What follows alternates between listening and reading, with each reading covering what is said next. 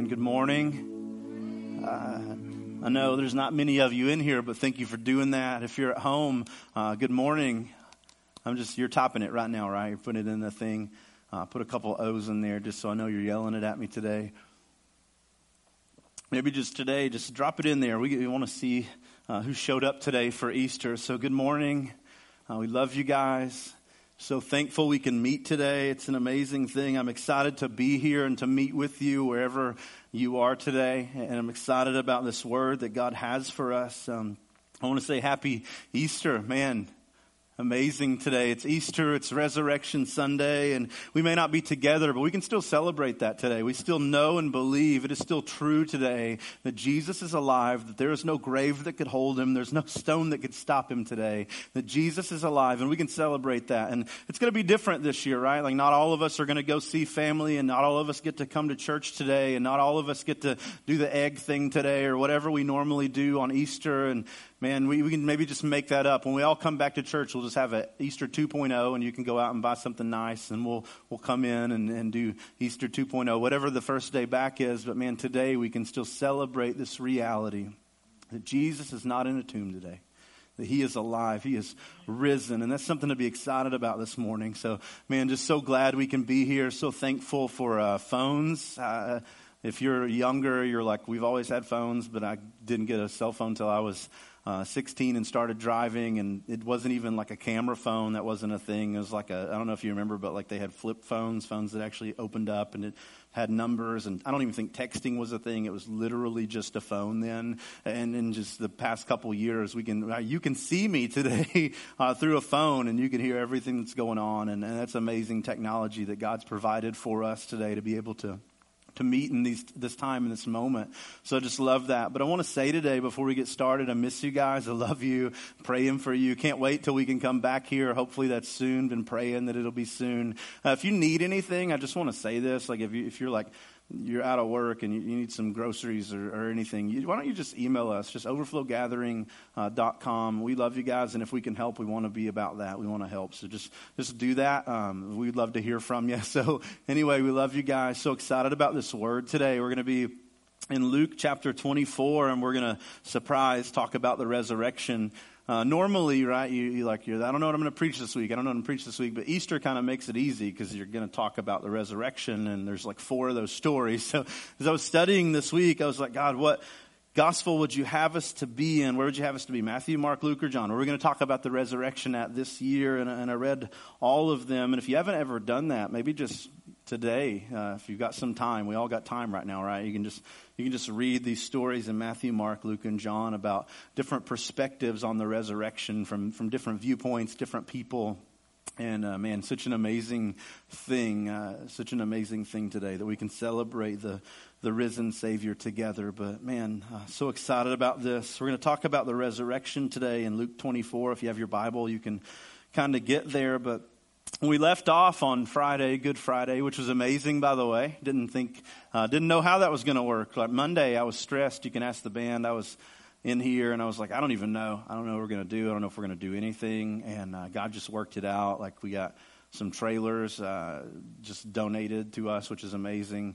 So I think it's Sweet Trucking, right? Like, is that right? Yeah, amazing guys. Brought them in here for free and let us use them. So super thankful for them making that possible. And we came over, and there were some people working really hard to make sure that would happen, and setting up. Started early in the day, and it was amazing. And I'm so thankful that it worked out and we could meet that way. But when we left off on Friday, we left with Jesus hanging on the cross. So you'd already seen that Jesus had been crucified at that point in time, that they had taken this body of Jesus, our Savior, who'd been beaten beyond the point of recognition, open wounds where you could see bones and things you weren't really supposed to see. And they'd nailed him actually to this rough cut piece of wood. They'd driven nails into his body. Can you imagine that? This crown of thorns on his head. And they lifted him up, and he hung there for hours.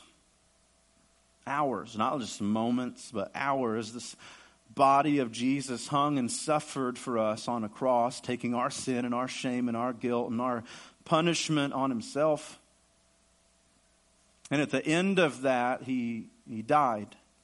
He suffocated on his own blood. He actually stopped breathing. The star breather stopped breathing for us. At that point in time, they took the body of Jesus down off the cross in a hurry. Joseph, you look really quick because my brain's going 17,000 different ways. Joseph of Arimathea. I don't know why I couldn't remember that, but hey, who knows? Happy Easter. He actually went to Pilate and he requested that the body of Jesus be taken down off the cross and released to him. And he was a member of the Sanhedrin, these religious people. And he went and he had the body of Jesus taken down and he wrapped him in grave clothes. And him and the disciples took him and they laid him in Joseph's own personal tomb. And they rolled a stone in front of the door. And Jesus at that point in time was shut in the tomb. At this point in time, the religious people of the day, the Sadducees, Pharisees, scribes, they remembered that Jesus had predicted or told that he was going to actually be resurrected one day, three days later. So they went to Pilate and they said, hey, we don't believe this, but Jesus said this. So we're afraid the disciples are going to come and they're going to steal the body of Jesus. They're going to take him away and they're going to hide him and they're going to claim that there's been a resurrection. So they asked Pilate to set a guard of Roman soldiers in front of the tomb and to seal the tomb so that the disciples couldn't come and take away the body of Jesus. So Pilate agreed. He did that. And for the next few days, there was this guard of Roman soldiers that stood in front of the tomb of Jesus. That's kind of where we enter the story in chapter 24 of Luke. Jesus is shut in a tomb. He's been there for a while. He's been hurriedly prepared for burial. He hasn't went through the proper procedures. They've just kind of put him in there because it was about to be the Sabbath day and they couldn't work on the Sabbath day. A guard was set in front of the tomb to make sure the disciples didn't come in and steal the body. And then Luke 24 happens. It says on the first day of the week. Now the first day of the week is not the work week like we would think, Monday through Friday, but actually Sunday. On Sunday, very early in the morning, they came to the tomb. Now if you read some of the other Gospels, the they that we see is a set of Marys, right? Mary, and another lady. And they come to the tomb and they're coming to do something. And it says they came to the tomb bringing spices they had prepared. Now the reason that they did this was they were going to come and they were going to anoint the body of Jesus with these spices. They weren't coming to what they thought was a resurrection party at this moment. They were coming to bury their friend Jesus. It says in the end of 23 that they got together after the Sabbath and they started preparing these spices for his burial. See, in this culture, they buried people different than we bury people. When we bury our loved ones, we put them in the ground. We put them a couple feet deep in the ground and we cover them up, and that kind of keeps the elements and the animals away from them. But in this culture, they did things a little different. In this kind of arid environment, they would take them out and they would put them in a tomb, like a hewn-out piece of rock in the side of a cliff, or they would put them in maybe like a cave-type area, and they would lay them out on this table, and they would wrap them in these grave clothes and anoint the body with spices, and then they would roll a stone in front of the door so the animals or people couldn't get in and tamper with the body. And the reason they did this was because bodies do what bodies do after they die, right? They start to decompose. And they didn't want that smell to be something that everybody that passed by would be able to smell. So they wrapped it in spices to cover this decomposing smell. So they were going to do what they thought was to bury properly their friend Jesus. They were coming to a funeral. They were coming to the grave of Jesus, and they were going to prepare him for death. Now you look at that and you're like, well, how in the world would his followers, these people, not know that he was going to be resurrected? And you have to kind of put yourself in that place. Think about what these women had just seen. Think about what all his disciples had just seen. They had just seen Jesus, this Son of God, or they thought was the Messiah, and maybe they're questioning it at this point in time. They'd seen Jesus, their best friend, taken and tried and then beaten beyond the point of recognition. They'd seen as they swung that cat of nine tails and it had these little barbs in it, these pieces pieces of metal or bone, and they've seen as it ripped his flesh away from his body. They saw that Jesus carry a cross down a road as he was bleeding. They saw that Jesus have nails driven through his body. They saw him lifted up on a cross. They saw him bleed. They saw him suffocate. They saw him die. And if you saw that, just like I saw that, you wouldn't be thinking, oh yeah, they're going to come back from that. Yeah, everybody comes back from a crucifixion. Actually, no one had ever come back from a crucifixion. So they seen this happen to Jesus, and they were thinking, there's no way that he's coming out of that. There's no way that this is the plan of God. There's no way that this is what God wants. They had seen all this, and what they were carrying that morning as they went to the tomb was more than spices. They were carrying grief and sorrow. They were carrying doubt. They were carrying heartache. Actually, I would say it would be really easy to imagine this was the worst moment of these people's life. Can you imagine watching someone you loved go through that, and then you weren't even able to properly bury them that night because it was almost the Sabbath day, and the law says you can't move around and work on the Sabbath day, and then you have this waiting period where you're sitting at home and you can't do anything about burying your friend, and you know that your friend needs to be buried and he's just laying there, and you don't know what's happening to the body, you don't know what's going on with the body, and you're thinking, man, I can't do anything about it. This helplessness, this hopelessness, this feeling of sorrow and maybe guilt and grief. Why couldn't I stop it? Why couldn't I do anything? So they were carrying spices that morning, but they were carrying a lot more than spices that morning as they were going to the tomb. They were carrying all this grief and sorrow and doubt. This was probably the greatest pit of sorrow these ladies had ever been in as they went to the tomb that morning. So they came to the tomb and they were thinking, here's the funeral of my friend Jesus. I'm getting ready to bury properly my friend Jesus. And when they got there, it says in 2, they found the stone rolled away from the tomb. Now, if you just read a little farther, what you're going to figure out really quickly is they didn't snap into, oh man, God probably did something amazing right here. This was just another thing, right, on the pile of emotions that they were going through. I go to this tomb and I'm expecting my friend to be sealed in there so that animals and people can't get in, and I get there and the stone is rolled away, and the first thing I'm thinking is not, hey, there's a resurrection, but man, I hope nothing has happened to the body of Jesus.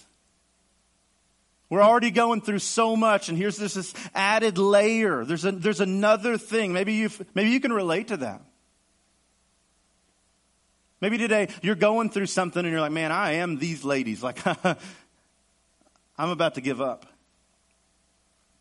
I'm carrying around sorrow, and I'm carrying around guilt, and I'm carrying around grief, and I feel like my world's falling apart, like they felt like their world is falling apart. I feel like everything around me is crumbling. Maybe you can relate to that today. And when you relate to that, doesn't it always feel like sometimes there's just another thing? I'm already going through something, and here's another thing. What's your thought? Oh, great. Again? Seriously? There's another? Like, I'm already kind of burdened beyond the point that I can carry, and here comes another thing. And that's the moment these ladies are sitting in the story when they roll up and the stone's rolled away, and they're like, oh my gosh, I don't know how much more I can take. Maybe you've said that before. It says in 3, they went in, but they didn't find the body of the Lord Jesus. Here's another thing. Already burdened, and it just seems to pile on and pile on and pile on. And this is the moment they're going in when they go into the tomb, and you're like, well, how do you know that? This is in 4. They were perplexed about this, confused about this, upset about this. Again, they didn't walk into the tomb, see where the body was supposed to be, and think, oh my gosh, he did it. He's alive. I can't believe this is the thing. They had heard the promises of God over and over and over and over again. They knew what God had said. They'd heard Jesus say, I'm going to die. I'm going to be put in a tomb. I'm going to come back. But in this moment, we weren't feeling the promises of God or resting in the promises of God or really even believing the promises of God because we couldn't see past the sorrow of the moment. We couldn't see past what we were struggling with in this moment. We've gone through so much, and here's another thing, and here's another thing. And sometimes doesn't it feel like it just piles up so much, you just really can't even remember what God says anymore? Maybe it just piles up so much that you feel like you can't even hear what God is saying anymore. And you've prayed, and you've been like, God, why did you let this happen? God, why are we going through this? God, is this your plan? God, how is this your plan? God, have you left us? Have you forgotten us? Are we alone right now? Welcome to the moment of Luke 24. Some of us are living it out right now. God, where are you at? God, where are you at? How in the world is this what you want? God, do you hear me? Have you left me? Have you forgotten me? And you know the promises, right? You hear people quote them because we like to quote them back at people. God says he'll never leave you. He'll never forsake you. And you're like, I feel left and forsaken. God has not forgotten you. Well, I sure feel forgotten. Welcome to the moment of Luke 24. I don't know how much more I can handle. God, why are you doing this? Why do you keep piling stuff on? Why do you keep letting stuff pile on me? Welcome to the moment of Luke 24.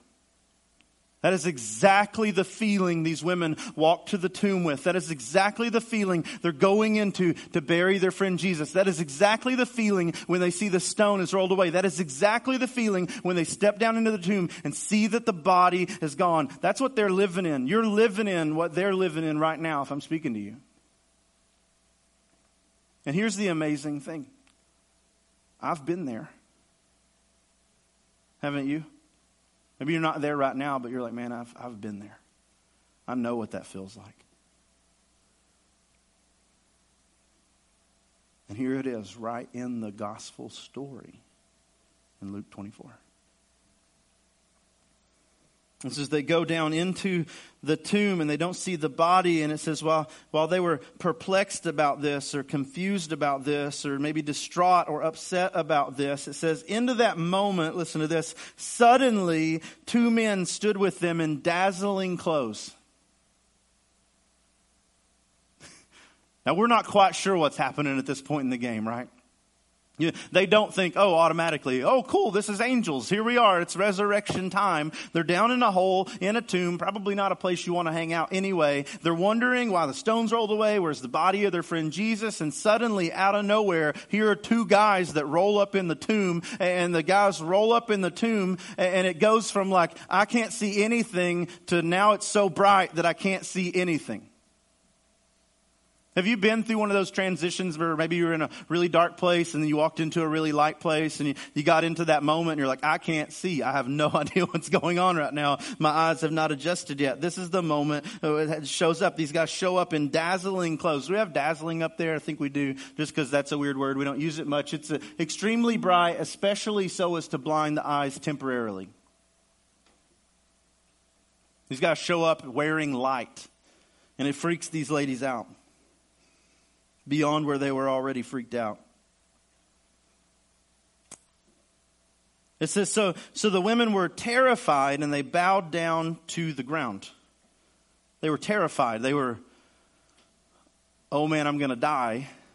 They couldn't see. They didn't know what was going on. They couldn't find the body of Jesus. Now there are 2 guys that show up in the tomb and they can't see and they're terrified. And you're like, well, how are God's people terrified when angels show up? Well, here's why. If you've ever read the Bible, anytime an angel shows up, somebody's picking themselves up off the ground. Angels are not those little cute babies in the diapers with the little wings and the little bow. Angels are big, scary guys who kill, one of them can kill 165,000 Assyrians. We saw that in the Old Testament. Like, these are those guys. 2 of these guys show up in the room and they're wearing basically the sun, and these women don't know what to do with that. Sometimes when God starts to move, it's a little bit scary. I just want to throw that out there. And this is what they say into that moment. Why are you looking for the living among the dead? They speak into that moment of their fear. They speak into that moment of their heartache, their doubt, their anxiety. They speak into that moment of, God, what are you doing? What's going on? How can this be your plan? I have no idea. And you just keep piling stuff on and piling stuff on and piling stuff on. And this is what they say. Hey, why are you looking for the living among the dead? Let me translate for you. Hey, you guys came in here looking for Jesus, right? You guys, Jesus, Nazareth, that guy, crucified, tree, that guy. You're looking for him? You're looking in the wrong spot. You're looking for someone who's alive in a place where things are dead. You're looking for the right guy, but you're in the wrong place. I know the Jesus that you're talking about, but the reason he's not laying on that table behind that stone is because he's not dead anymore. He's alive. I know you brought the spices today, but the funeral is canceled, is what he's saying. Why are you here today looking for the living among the dead? And then they say this, he is not here. He has been resurrected. He's not here. He's been resurrected. Funeral canceled.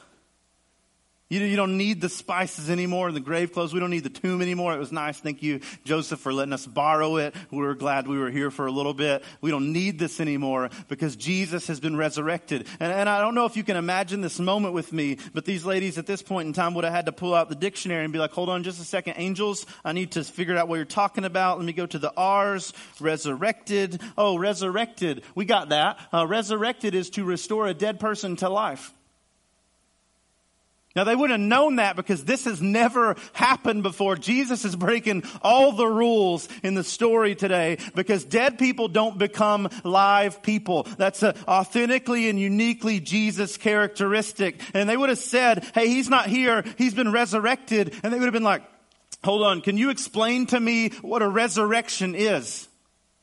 I thought I was coming today for a funeral. I thought I was coming today with all my grief and my sorrow and my guilt to mourn something. I thought I was walking into the tomb today to see that maybe God had left me or he'd forgotten me or I was alone or the plan was over or this wasn't even his plan and I was just wrong. I thought I was bringing all these things to the tomb and I got here and I found out this tomb is empty. The hole in the ground today that we expect to find all of our sorrow and our guilt and our shame in, the hole in the ground today where we expect to bring and to see that God has left us and forgotten us, yeah, that tomb is empty because God is resurrected today. And in the resurrection story, we see that God always comes through on what he says he's going to do. The promises of God are always fulfilled. And that's what he's doing today in the resurrection story. So he shows up, the angel shows up, and he's like, hey, you're looking for something that's not here today. God is alive. Jesus is alive. He is risen. He is resurrected. There is hope today in an empty tomb. There is life today in an empty tomb. There is this agreement today that God comes through on what he says he's going to do in an empty tomb. I can go in there and I can carry in there all of my sorrow and my guilt and my shame and my doubt and my God's left me and he's forgotten me and all those things. I can carry all that in the empty tomb, but I can't leave the tomb that way. See, when I enter the empty tomb, I'm reminded that Jesus is alive, and if Jesus is alive, anything is possible today. So he says, he's not here. He has been resurrected.